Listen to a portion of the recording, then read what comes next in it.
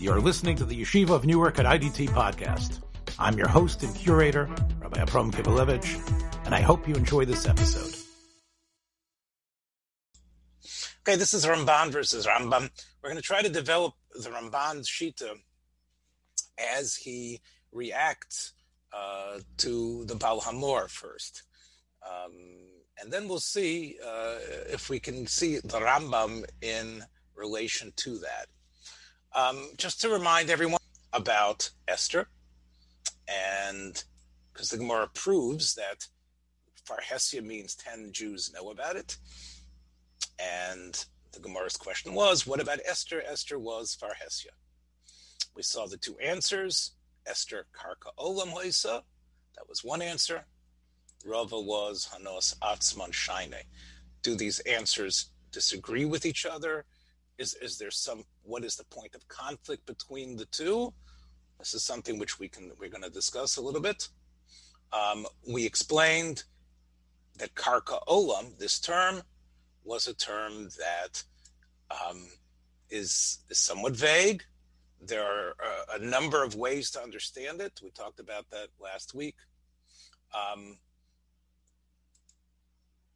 The different ways of understanding it will influence, of course, in what sort of situation do we say that a woman should save her life and be involved in the sexual act?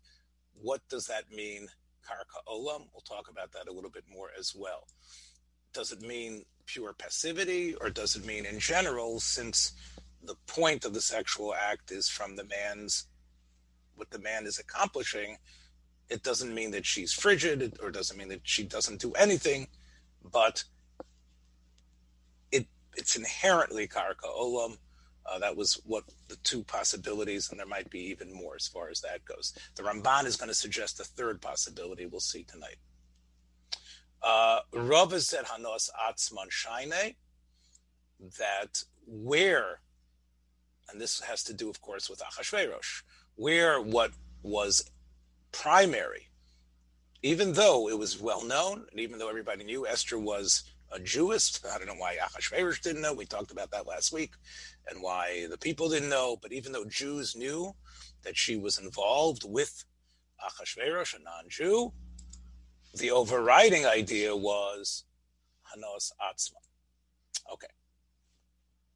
Meaning that we discount the fact that it was public. We discount that and we say it's Achashverosh wanting his pleasure. Now, we're going to review the Baal Hamor in a minute, but this is a great point of contention between the Rishonim.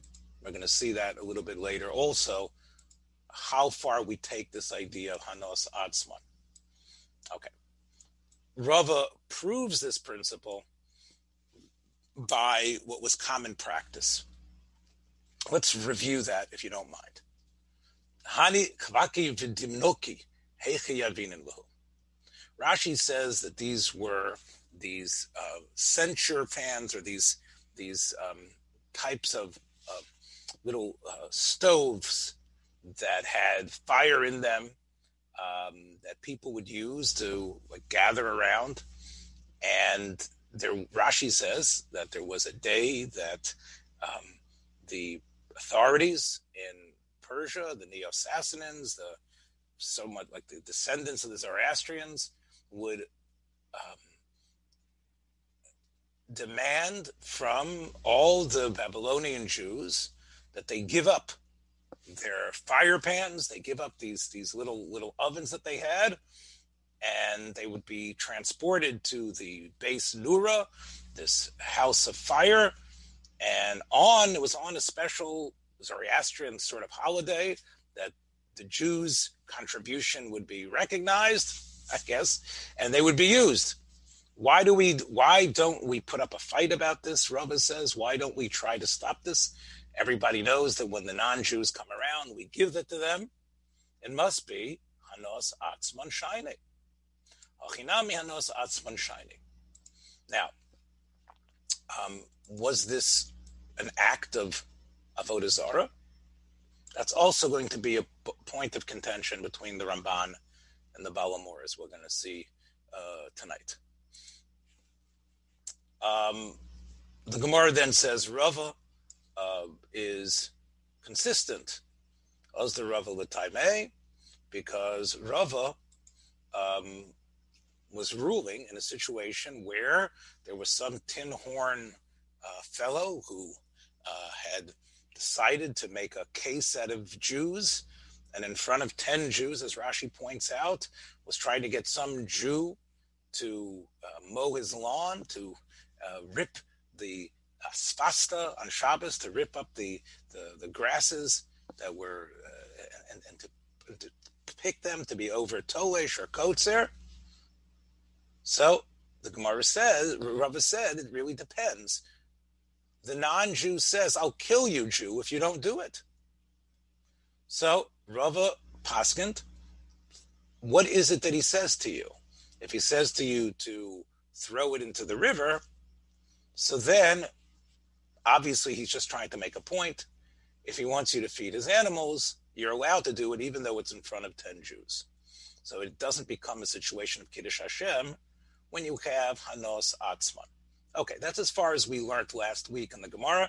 Before we get to the Balmor and the Ramban, I'd like to just do one other piece of Gemara, because both the Ramban and the Balmor and the Raivad, as we're going to see, make use of the next two pieces of Gemara. So let's read it all together, and then we're going to... Benoyach mitzuva al kedushas Hashem or ein mitzuva al kedushas Hashem? That was the question. We've been talking about Jews elevating themselves for that great moment of Kiddush Hashem, dying when necessary because there's 10 people, because it's a Shas Hashmad. Does a non-Jew in his mitzvos have this responsibility? That's what they asked from Rabbi Ami. So Abaya said, well, I'll bring a raya from a brisa. The brisa lists the 7 mitzvos. Kiddush Hashem's not one of them. Eivrim Menachai, Gili Arayus, yes. Gezel, yes. Dinim, yes. Cursing God, yes. But Kiddush Hashem is not there. Kiddush Hashem should be an 8th mitzvah. We never hear in literature, we never hear in our tradition, we don't have any record of there being any more than 7. Case closed. Rava said, however, that Kiddush Hashem is not a separate mitzvah. Inhu v'kol abizrayu. Very important answer. And that's one of the reasons why I want to do this Gemara with you. This term, abizrayu, is a term that translates as what's ever connected to them, even though it's not exactly the Aveira. Not sure exactly, again, we could probably look in some of the dictionaries to see what the shorish of this word is, abizrayu. And again, we could stop and check it out, what the shorish of that word is. But in context, what Rav is saying is that things that are connected to these mitzvos, meaning aspects, situations, when they change, when you are forced to do it in front of a tzibur, it's not a separate mitzvah. Let me explain it better.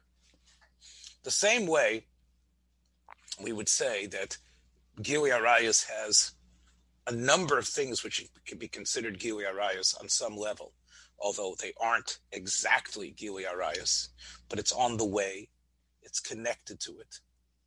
In the same way, an act is different depending on the context. There are gradations in these Averos, and there's also situations where these Averos, if they're done publicly, it's that Avera. Meaning, it's not that you have the mitzvah of Kiddush Hashem, you have the mitzvah of not stealing. You have the mitzvah of Gili Arayos. Kiddush Hashem is not a separate mitzvah, but it's actually the pinnacle of that mitzvah itself. Every mitzvah can reach Kiddush Hashem if necessary. all of our mitzvahs can become vehicles of Kiddush Hashem, even things which aren't exactly mitzvahs. So Kiddush Hashem is really, in a way, every mitzvah has its Kiddush Hashem moment. Just like every mitzvah in Aveira has fractions of that Aveira, right? Things which are not the pure Aveira, but are on the way. We also have that Aveira becoming something much bigger than the violation of a specific lav, where you should live instead of, you should live despite violating it. But in certain situations, that Aveira demands that you die. And that's when it's done in a public fashion. But you don't die because of the mitzvah of Kiddush Hashem. You're dying because when an Aveira becomes something that is so public, in front of 10 people, and then and it might be 10 Jews, or again, this is another question, doesn't mean 10 non-Jews. But Rav is saying that you can't bring proof from the fact that it's not in a list. It could actually be in the list, because Kiddush Hashem is really an extension, is the organic extension of all the mitzvahs that we have. Every mitzvah that we have is an opportunity of Kiddush Hashem. As Rav Shach used to say, you could live Kiddush Hashem, and that's really maybe sometimes even harder than dying a Kiddush Hashem. But the same way every mitzvah you can say can be lived as a Kiddush Hashem, every mitzvah and Aveira can also lead to your death, possibly, if it's done, if it's being forced upon you. And that is an act of Kiddush Hashem, which is really inherent in every mitzvah itself. That is what Rava means when he says Inu v'chala bizrayu. Therefore, Rava seems to, based on if I'm correct in that reading, Rava would say that a non-Jew in any of his mitzvahs, Avrim and Achai, whatever it is, he would have to give up his life, because now even though it says V'niktashti b'soch b'nei Yisrael v'osachal l'shem kodshi, the Rishonim say we might be talking about a non-Jew doing it in front of Jews, which is sounds somewhat absurd, but you could learn the Gemara that way. Or it could be, once we see that this is the logic for us, it applies to their mitzvos as well. Every mitzvah, everything that's commanded from God, has to have a moment where you need to show fealty to the commander. And you show fealty to the commander even if it means you giving up your life, because that is what God demands. That is what the mitzvah demands. So that is what Rav is saying to Abaya. Again, the fundamental machlokas seems to be, is Kiddush Hashem a separate mitzvah, or is every mitzvah inherently can lead to Kiddush Hashem? And Kiddush Hashem is really an outgrowth that every mitzvah has. That seems to be the machlokas Abaya Barova. And therefore, for some reason, the Gemara says, my havi Allah. Now, usually when you have my havi Allah in the Gemara, it's because there's probably some practical difference. Here, I assume, again, we want to know. It's an interesting question. Obviously, non-Jews are not so involved in learning the Gemara, or maybe not learning the Gemara at all. Still, the Gemara wants to know what. So tell me a psak. My havi Allah. What should it be? Each point, each Amora makes a strong point. How do we paskin? Amravada barava, Amri beirav. In the yeshiva, or in the yeshiva of Rav Ksiv, what does the pasuk say? Now, this is a very fascinating thing in Malachim days, where Naaman was a Sar Tzava. I think he was from Aram, right? Was he from Aram, Naaman? I'm forgetting right now. But somebody who knows Tanakh here will know better than I. But Naaman was told about Elisha. He was told Elisha could cure his tsaras. It was quite terrible for him. He felt he needed, but he would do whatever it takes. And although he was originally incredulous that what Elisha told him to go to the Yarden and be Tovel 7 times would cure his tsaras, he did it. And he saw that he was cured, and he was even better than before. And he was committed at that point to give up serving any other God except the God of Israel. In other words, to keep Sheva Mitzvos, or to be Makabel, not to do Avodah Zarah for sure. And like any good Baal Tshuva, he had some interesting questions for Elisha. He said, okay, from this point on, you've won me over, Elisha, and I'm going to do whatever. I'm not going to become a Jew, but I'm going to follow the God of Israel. I'm going to follow what he demands humanity does. I'm going to give up Avodah Zarah, but I still have a job. And unfortunately, I still work for the king. And when he goes to Beit Rimon, he's going to go there to bow down. And he's old. We go down to where the idol is, to where the icon is, and he's leaning on me. And I have to bow down together with him. Maybe there's Jews there, maybe it's Barabim, people know about it. And like I'm doing Avodah Zarah, sort of, right? I'm bowing down. And is that okay? V'yomer, and Elisha said to him, Leich l'shalom, don't worry, you can do it. V'im isa, and if it's true that there's a mitzvah kiddush Hashem, why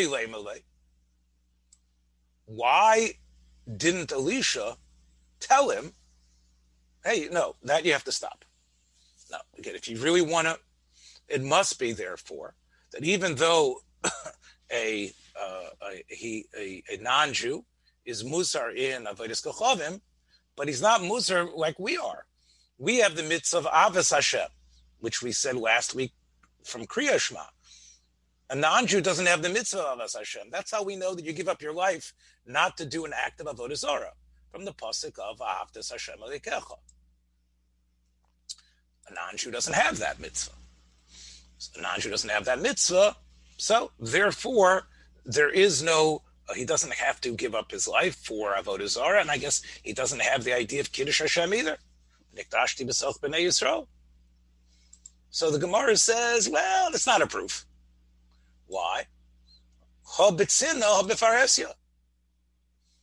In other words, that really was tzina, the way Rashi explains the Gemara. There weren't, even though, and this is what I was telling you before about what would be considered, it sounds like there aren't, Rashi says there weren't any 10 Jews there, so technically there's no Kiddush Hashem for the non-Jew. And again, it's a little bit strange, but that's what the Gemara's answer is. Really the reason why Elisha told him that he could bow down and along with his king is because it's not Barabim. If it would be B'farhesia, Elisha would not have told him that.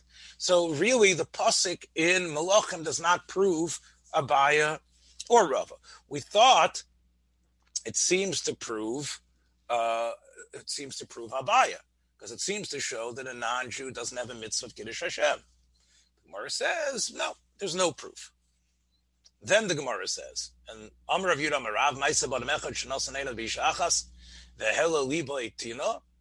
Okay. Ubo shol roifim. So here you have a person, again, if you look in the Shiltos has a much fuller version of this story.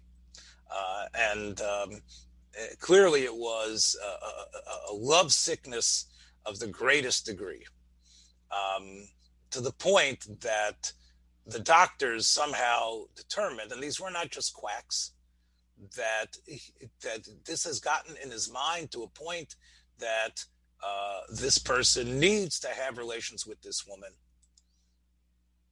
The Chachamim said, no, we heard what the doctors are saying. We don't deny that the man is going to die if he doesn't get the pleasure that his brain is telling them he needs. It's gotten to a point that he's sick to death in love, in lust. Yomus. No, the man has to die. For some reason, the doctors then huddled together and said, maybe we could still save him. As long he doesn't really need to have sexual contact with her, he just needs to see her unclothed. Tamud l'fanav aruma. Once again, the Rabbanan answered, Yomus v'al tamud l'fanav aruma. Okay. the saprimo mechuri hageder. It seems that the doctors are saying, look, maybe we could still save his life if he could at least talk dirty to her or say something to her.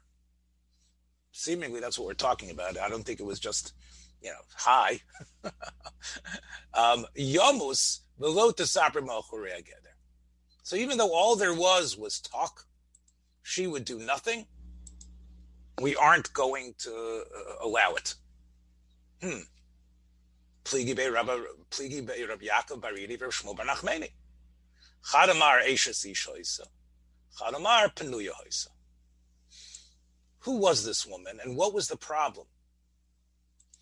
Now, the one opinion is that she was an eishes ish. She was a real erva to this man. Someone says, yes, we understand. Shop here. Okay. Now, this is something that we're going to see in the Baal Hamor. Shopper means we understand fully what the Gemara says. We understand everything the Gemara says, even not allowing talking behind the fence. That's also usher with an Eishes Ish, even though it would mean the death of the person. We understand it. Elaman Damar Pnuya Haisa. If you say that she was basically a Jewish woman who was single, there was no Kiddushin yet, it's not an erva that you die for. Again, a one-night stand might be a Kadesha, someone that you have relations with and you don't plan on marrying. It might cause the girl to be considered like a harlot or a Kadesha, but it shouldn't. Should it be so bad to the point that we're going to let a person die? Rav Papa Omar Mishum Pagam Mishpacha. Rav Papa said, yeah, because there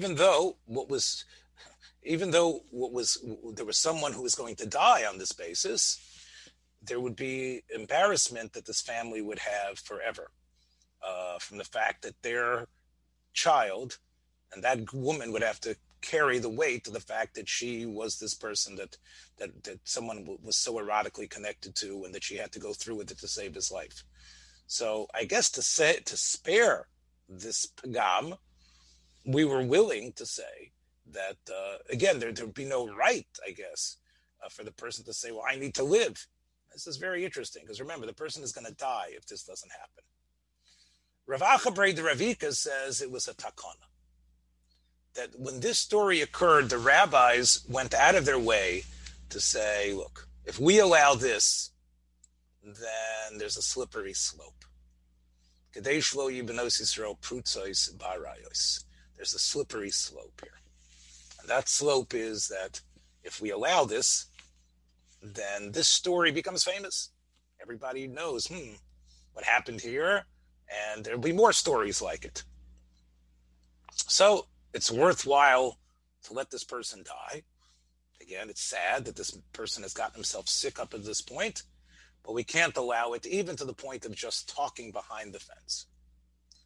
The Gemara says, if she was single, why can't we have tried to convince her to just marry the guy? She's going to save his life. So it isn't something that's dirty. Again, he loves her. Make a chuppah, kedushin a chuppah, and they can live together. So the Gemara answers an incredible, I guess, a psychological truth that maybe the Western society bears out. Lo miyasvedaite, that wouldn't have worked. He would have not been satisfied. Rabbi Yitzchak the Amora said, Miyom shachara beis hamikdosh nitla tam bia v'nitna la'ivre aveira. Again, this is beyond the scope of what we're learning about, but this is a very interesting phraseology the Gemara uses. That from the destruction of the Beis Hamikdash, things changed. That before the Beis Hamikdash got destroyed, normal relationships between husband and wives, that was the norm. That's what satisfied people. That's what's something that a person didn't need any more than that. Normative, nuclear families, that's all. But once the Beis Hamikdash was destroyed, that tam, that desire, that satisfaction, it didn't rest in a normal type of relationship, a halachic relationship. Nitna la'ivre aveira. It only comes if there's some element of risk and sin in it. It has to have that. That's what you want. Shnemer mayim genuvim yimtoku, as we know. It's only the mayim genuvim that are sweet. The lechem sesorim yitnam. Rashi says lechem is a euphemism for, as we see from Yosef HaTzadik, that lechem is a euphemism. Okay, so that's that grimy aspect, that aspect that has that puerile aspect to it. That's the one that people like, and that's what got this guy mentally obsessed, and therefore that was the only eight. So that's the end of the Gemara. That's the end of the parak, actually. All right. So all we did so far was review a little bit the Gemara, and we added these 2 points. Those of you that read Bob's synopsis, I apologize. I'm just going to go over it just one more time. The Balamor's basic chidushim here are the following. Number one, that if you have Hanos Atzman, remember the Gemara said Hanos Atzman, Ravas, that is an answer that answers everything. Meaning, once you have Hanos Atzman, then even Gili Arayas Shvichas Damim and Avodah Zarah, it would seem logically are no longer situations of Kiddush Hashem, even though it's a Shas Hashmad. Meaning the reality, the facts on the ground of what that person wants, and that it's for his desire, is the primary way we are looking at the situation. Despite the fact that there are 10 people that know about it, despite the fact that it's a Shas Hashmad, Hanos Atzman will always be matir. It's matir, and it's matir even the big three. Rabbi Kivelevitz.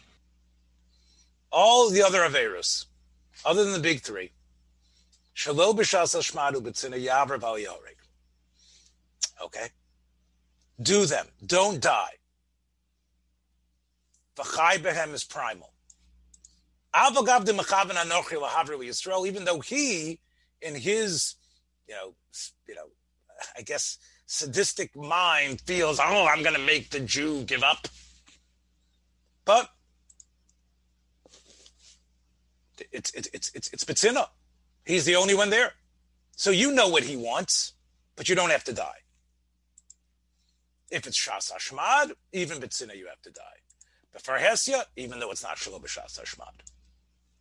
But Kulhu, all of these, meaning the big three and every other Avera, are predicated on the fact that the non-Jew wants to cause you to sin because you're a Jew.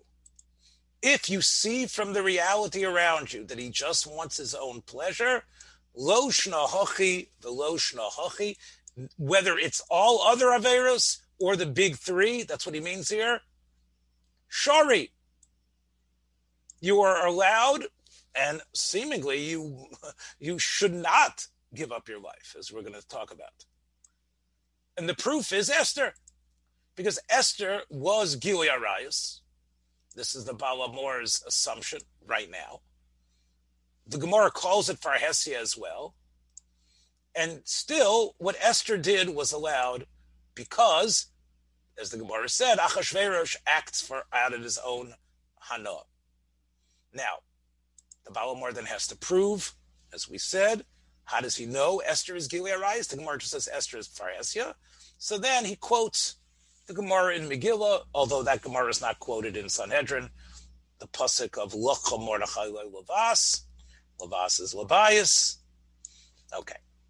Another proof he has is from the case of those Kvaki V'Daminiki, those fire ovens. That was a base of Avodah Zarah that they were giving it to, the Balamor says. So, we see that because the non-Jews were enjoying it, because they got warm from it, they were allowed to do it, even though it was like a Shas Hashmad. He seems to assume that it wasn't just Jews contribute. There was also pressure for the Jews to join the Zoroastrians in a way. But somehow that action of donation, because it was seen, although it was part of an Avodah Zarah project, since that specific part of it was basically to provide heat and to just be warm, not to necessarily serve the fire god, because I guess they had their own fire for that. So the Gemara presumes that since we know that's why the reason they're doing that, they might dress it up as if it's Avodah Zarah. But really, that's a proof that Hanos Atzman works even for Avodah Zarah. And therefore, the Baal Hamor is able to come up with an incredible chiddush, and that is the fact that all arayos there would be no yareg val yavor, even for a man, if it is the person involved is doing it for their own. We talked last week about the Amazon. Nochris nami de ko'onsil bar Yisrael la'avre l'hanos atzmohu. The yavor ba'al yareg. So, why? Because even though clearly, the man is involved in an act, he has to get aroused, he has to become involved with her, but he's only doing it because she wants it. And that would be even if this woman is somehow the queen, and she's doing it in front of the non-Jews. She's doing it in front of a number of non-Jews, a number of Jews, or it's a Shas Hashmad. Hanos Atzman it means not that it's mutter, but that human life now takes priority because it's Hanos Atzman. It doesn't become Kiddush Hashem. In other words, the idea of V'chai B'hem asserts itself again.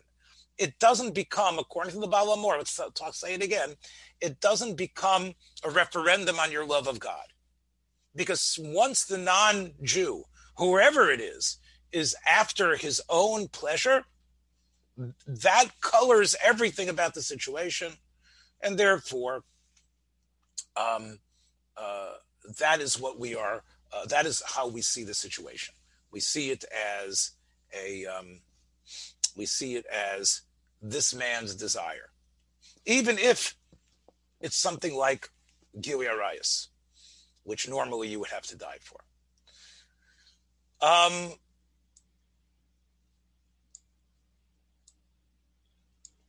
Then the Baal Hamor does a little bit of a left turn.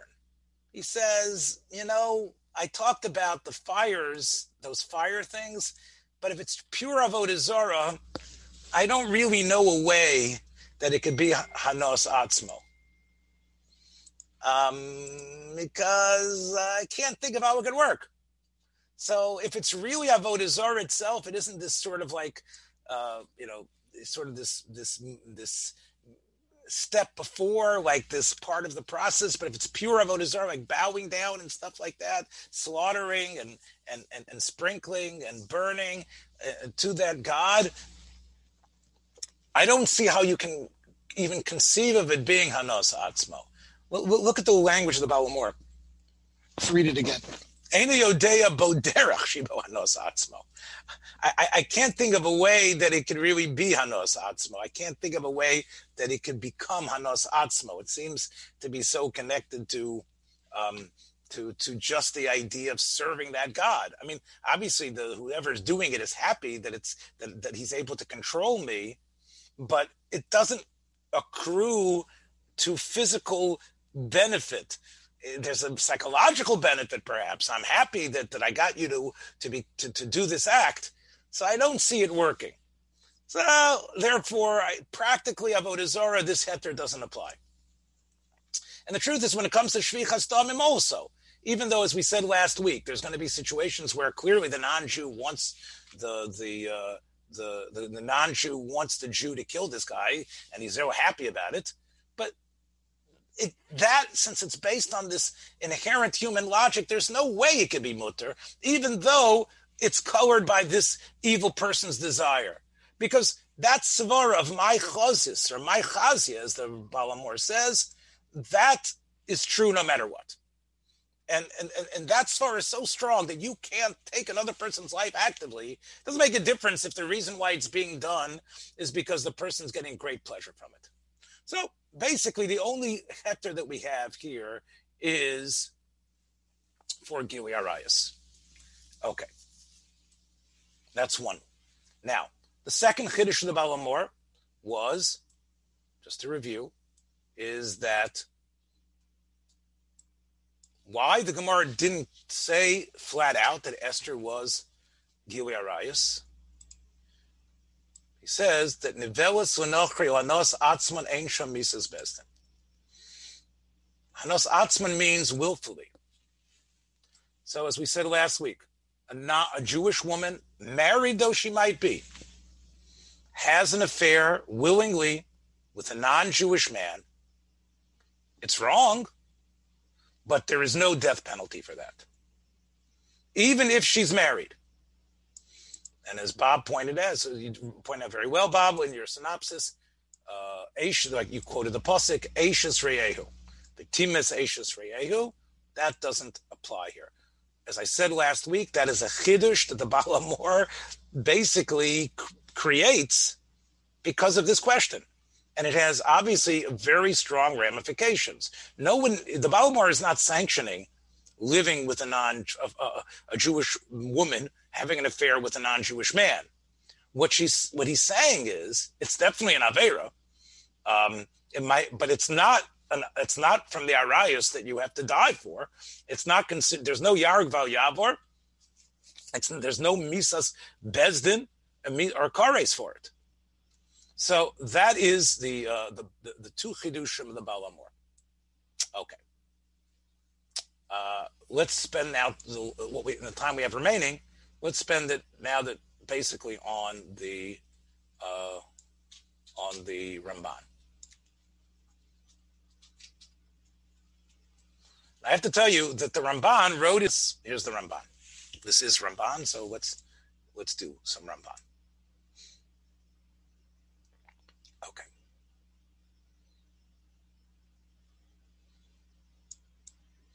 Okay. Yeshli lahoshiv. The first thing I want to question the Baal HaMor is a question which the Raiva does not ask. From the story of Rav Kahana. The Gemara says that Rav Kahana, at the end of the first parak of Kedushin, there was a certain matronisa, there was a certain matron, a certain powerful woman who wanted to have relations with him. And she seemed to have the power of the police, the power of the army, and she could have killed him. So what did Rav Kahana do? Solak Re'igra. He went up to the roof, and he threw himself off the roof. He was saved, but he was willing, alpines, he was saved, but he didn't know that. He thought he was going to die. He was going to kill himself in order not to submit to her.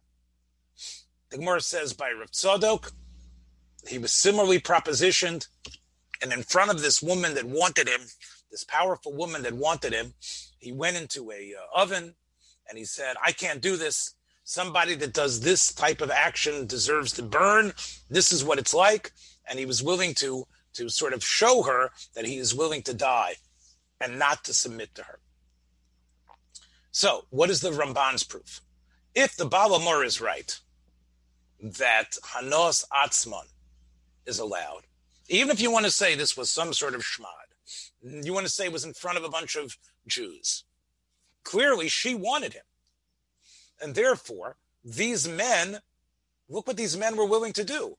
These men were willing to kill themselves. Now, the Ramban now deals with a very important point, because there's an answer that the Baal HaMor could say to these cases. That the Gemara is saying, strictly, Esther and others did not have to give up their lives. But we know great men like Rav Tzadok and Rav Kahana could choose to do such a thing. They could choose to die rather than give up their, then do this avera. And that would mean, we know that this was a fault line between the Sephardic Rishonim and the Ashkenazi Rishonim. Unfortunately, it was a fault line that was based on a reality. Whether could submit to death when they did not have to. Is someone allowed, when they don't really have to die, to at least make a statement and to try to show that they are going to be Makadish and to be Machmir and give up their life even though they don't have to? The Rambam says if a person does this, he's Mischayev Benafsho. The Rambam says a person who gives up his life when he doesn't have to is a person who's committed suicide. The Ramban here is going to side with the Rambam, as you're going to see. He says, you can't say, since they were great men, they were great Amoraim, they had the right to give up their lives. That mitzvahs were to die for, if you want to. And that you have the right to make a Kiddush Hashem. Meaning, you're not mechuyev to do Kiddush Hashem, but anytime you do it, it becomes a Kiddush Hashem. You are a great martyr. And what you did, again, you don't have to, but when you do it, you are applauded for it. He says, no. Person would not have killed himself. It must be that the din was that they have to submit to death. Now let's explain this now.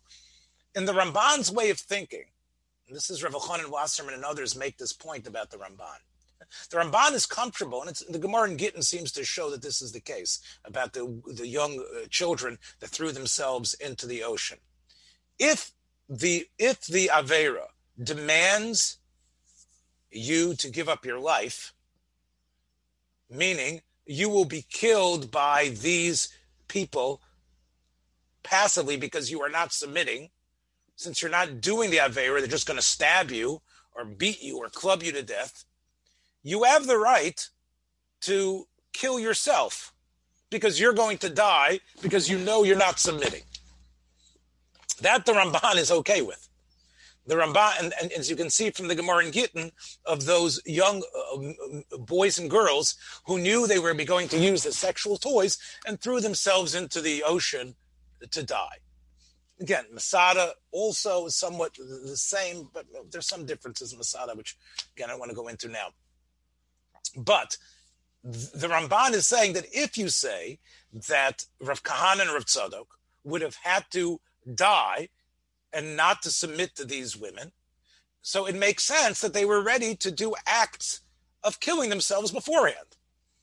Perhaps in some ways, just like the Gemara praises those Hasidim, those young children, because they died nobly. They didn't have a death where the person was making fun of them or like Sholem Melech, so to speak, that to die without being mevuzeh, since death was going to happen anyway, and death is what should happen. Okay, that would be all right. But if it wouldn't be the din that you would have to die, then they would have no right to try to kill themselves. The pasuk says in Parshas Noach, "As aches dimchem lenafshoseichem edrosh, miyad nafshoseichem edrosh es dimchem," meaning from your own souls, like the Rambam says. Okay, you killed yourself, but you know what? Your nefesh is going to pay the price. Your undying soul will somehow be held accountable for the blood, your own blood that you spilled.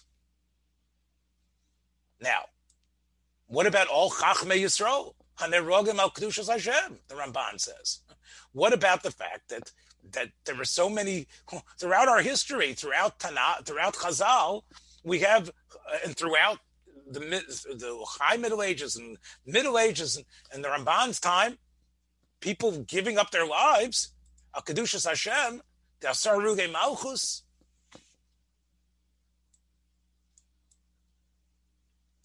That's B'Shas HaGzeira or Farhesya, where no matter what the mitzvah is, that's what you have to do.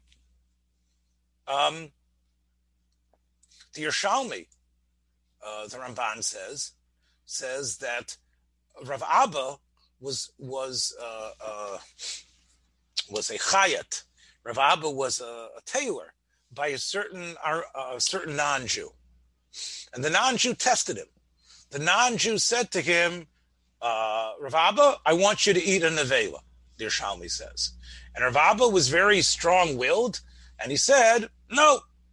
He said, I'm going to die rather than eating it. And the non-Jew said to him, I'm happy you answered that. Because if you would have eaten it, I would have killed you. Even though I said I'll kill you if you don't eat it, it's actually the opposite, the non-Jew said to him. Because I want you to be a Jew, not a non-Jew.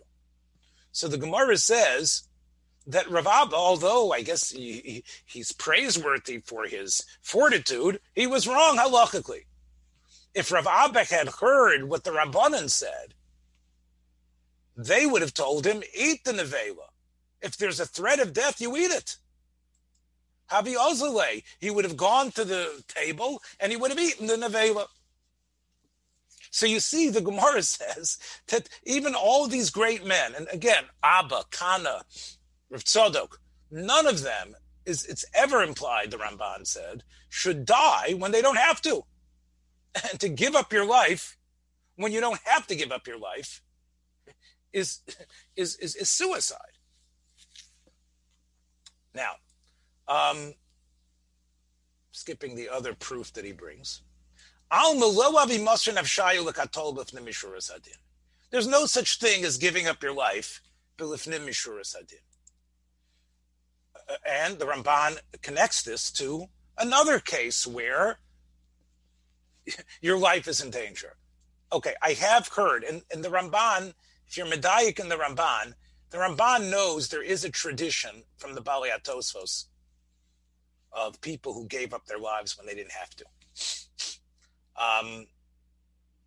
But one thing he hasn't ever heard anywhere, even in the Middle Ages, a midas chasidus for a chola. When you have a chola who is ill, and the way to cure him is to be machal Shabbos, again, a question of life or death, I have never heard, ever said, that a tzaddik can die in order not to be machal Shabbos. Some of you might remember we spoke about the famous psak, the famous the Riva, who refused to eat on Yom Kippur because he felt that he wanted to die nucky. And we talked about how troubling that psak was. And we mentioned, did he think he was going to die anyway? And the idea of fasting and dying, like he wanted to die tahara. And we talked about how troubling that psak was, and that people don't have a right. Ill people don't have a right to say, I don't want to have chilul Shabbos done for me. And that's the Ramban says. Hamizar is meshubach. V'monei atzma mischayed benafsho. If a person, you are supposed to be as you're supposed to be as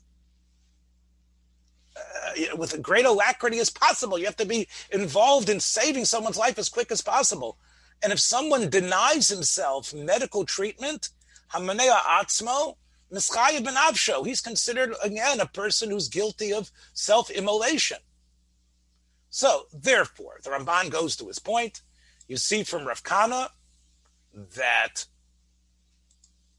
in the case of the Balamor's situation, the Amazon that forces herself on you, you should die for it. The same way Rav Kana was willing to throw himself off the roof.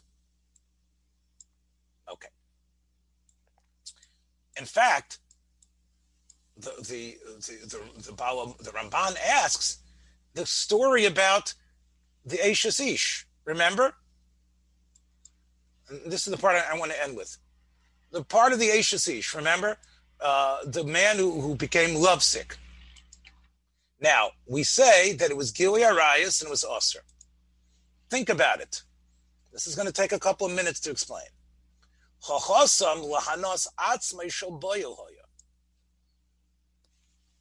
That fellow, although he was sick in his head, he needed the pleasure of the sexual contact to cure him. And it was still Osir.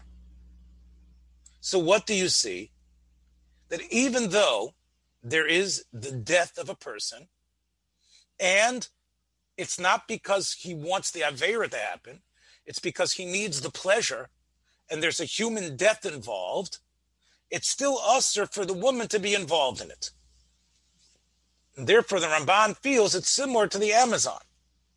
The Amazon wants her pleasure. The man has to die for it. He maybe has a right to throw himself off the roof, but he definitely has to submit to the guards killing him and not getting involved with the Amazon. The Ramban's proof is from the case of the woman, of the man, the lovesick man. Now, maybe you want to say, the Ramban says, Shiny Hossam Deleka Unsilisis. Wait, the Ramban says. Who's the one who's being forced there? It's this lovesick man. The woman who is being asked to get undressed or actually do the Avera with him, there's nothing about her dying. And maybe because of that, that's the reason why, even though what's involved here is the man's pleasure, we don't allow her to get to be involved with him. The Avagav de Iu Onis, Iu Lo Anise. Yes, he will die, but she won't. So there's no threat to her. In other words, where the threat is to the person themselves and the person forcing them wants their own jollies, so then that person has a right, the victim has a right to submit. Because what's seen here, the overriding scenario is the other person's desire. Whereas in this case, the one who has the threat of death is the person who is the one who's getting the hana. The Ramban says that is not an accurate, it's true, it's a difference, but it's not a substantial difference. The kiven de ihu onis unse de gufe. Since he is in a situation where he will come here, it's a situation where he will die.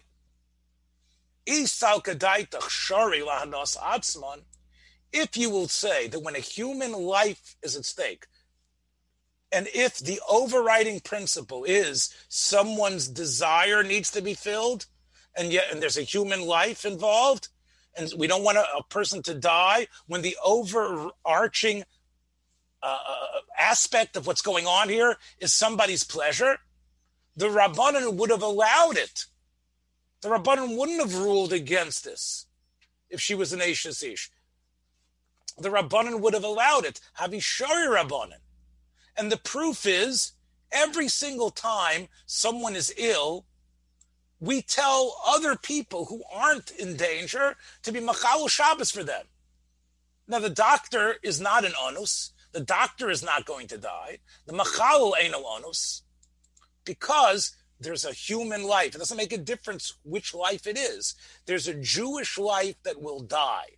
And the fellow who has this disease, this love disease, is going to die. If the Balamor is right, they should have allowed that relationship to happen.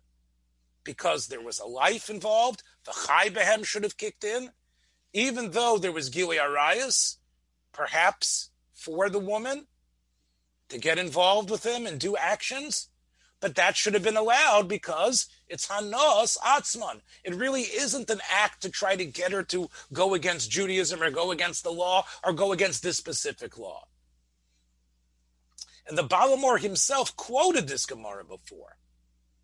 So you see, and the Balamor talked about this Gemara, about her getting undressed in front of him, which is her action.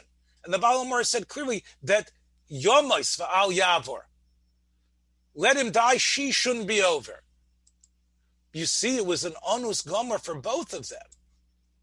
So, if you are interconnected with someone who's going to die, then there's the threat of human life, your life or their life. It doesn't make a difference. So there's an onus involved, and she should have been allowed to violate it. So you see from here, the Ramban says that the Gimel Averis Asuras Lahanos Atzman. These Averis do not have the heter of Hanos Atzman ever. And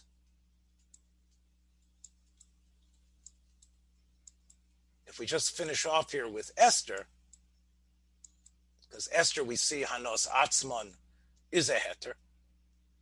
So when it comes to Hanos Atzman, the Ramban has a little bit of a different answer. And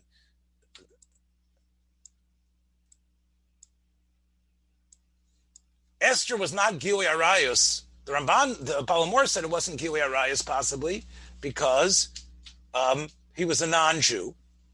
And even a married woman can live with a non-Jew. That was what that is what the Balamor said.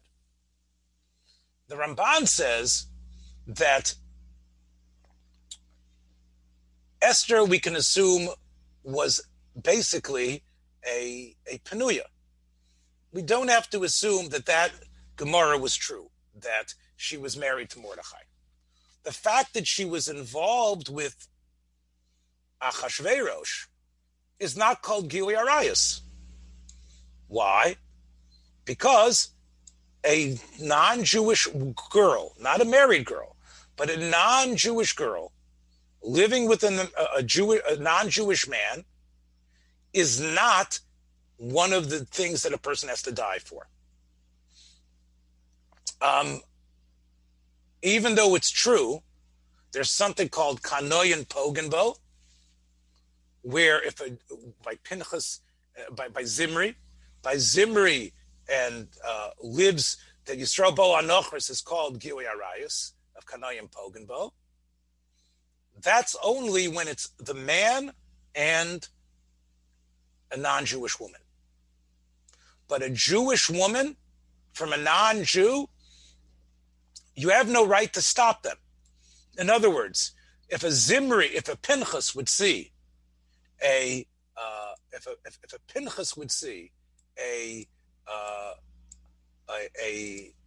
act of kanoyas, a Pinchas would see a non-Jewish, a Jewish woman having relations with a man, he would have no right to throw a spear. It's only because it's a Jewish man with a non-Jewish woman. And therefore, an act of znus between a Jewish woman and a non-Jew, it's not kanoyim pogmabo, it's znus.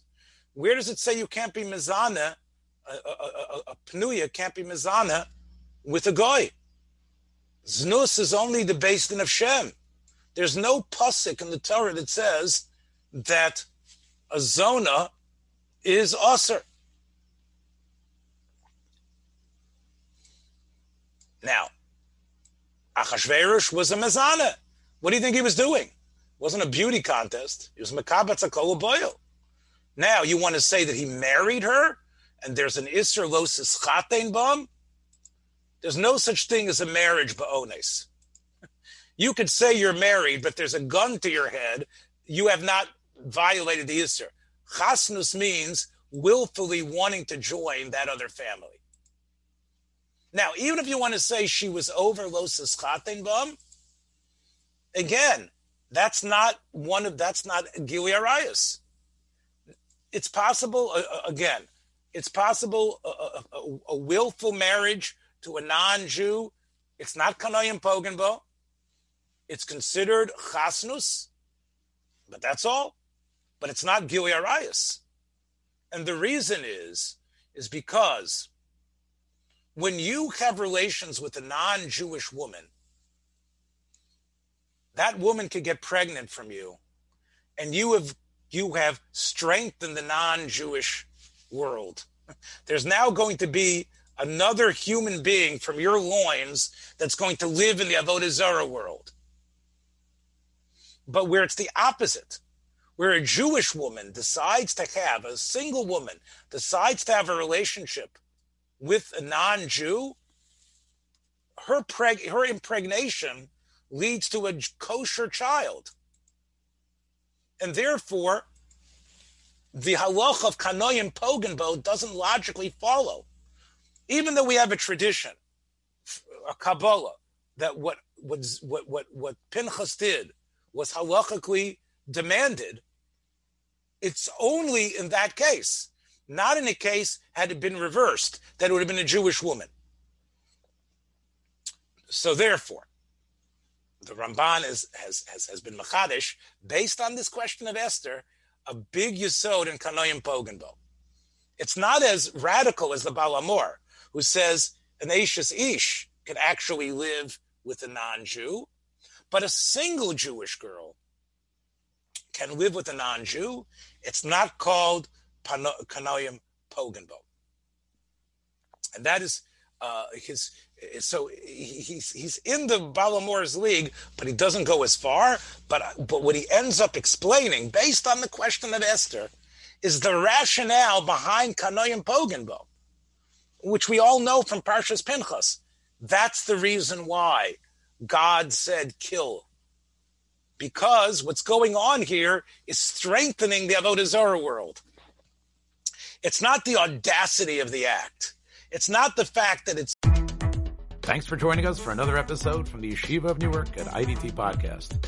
Be sure to subscribe on your favorite podcast app so you don't miss a single episode.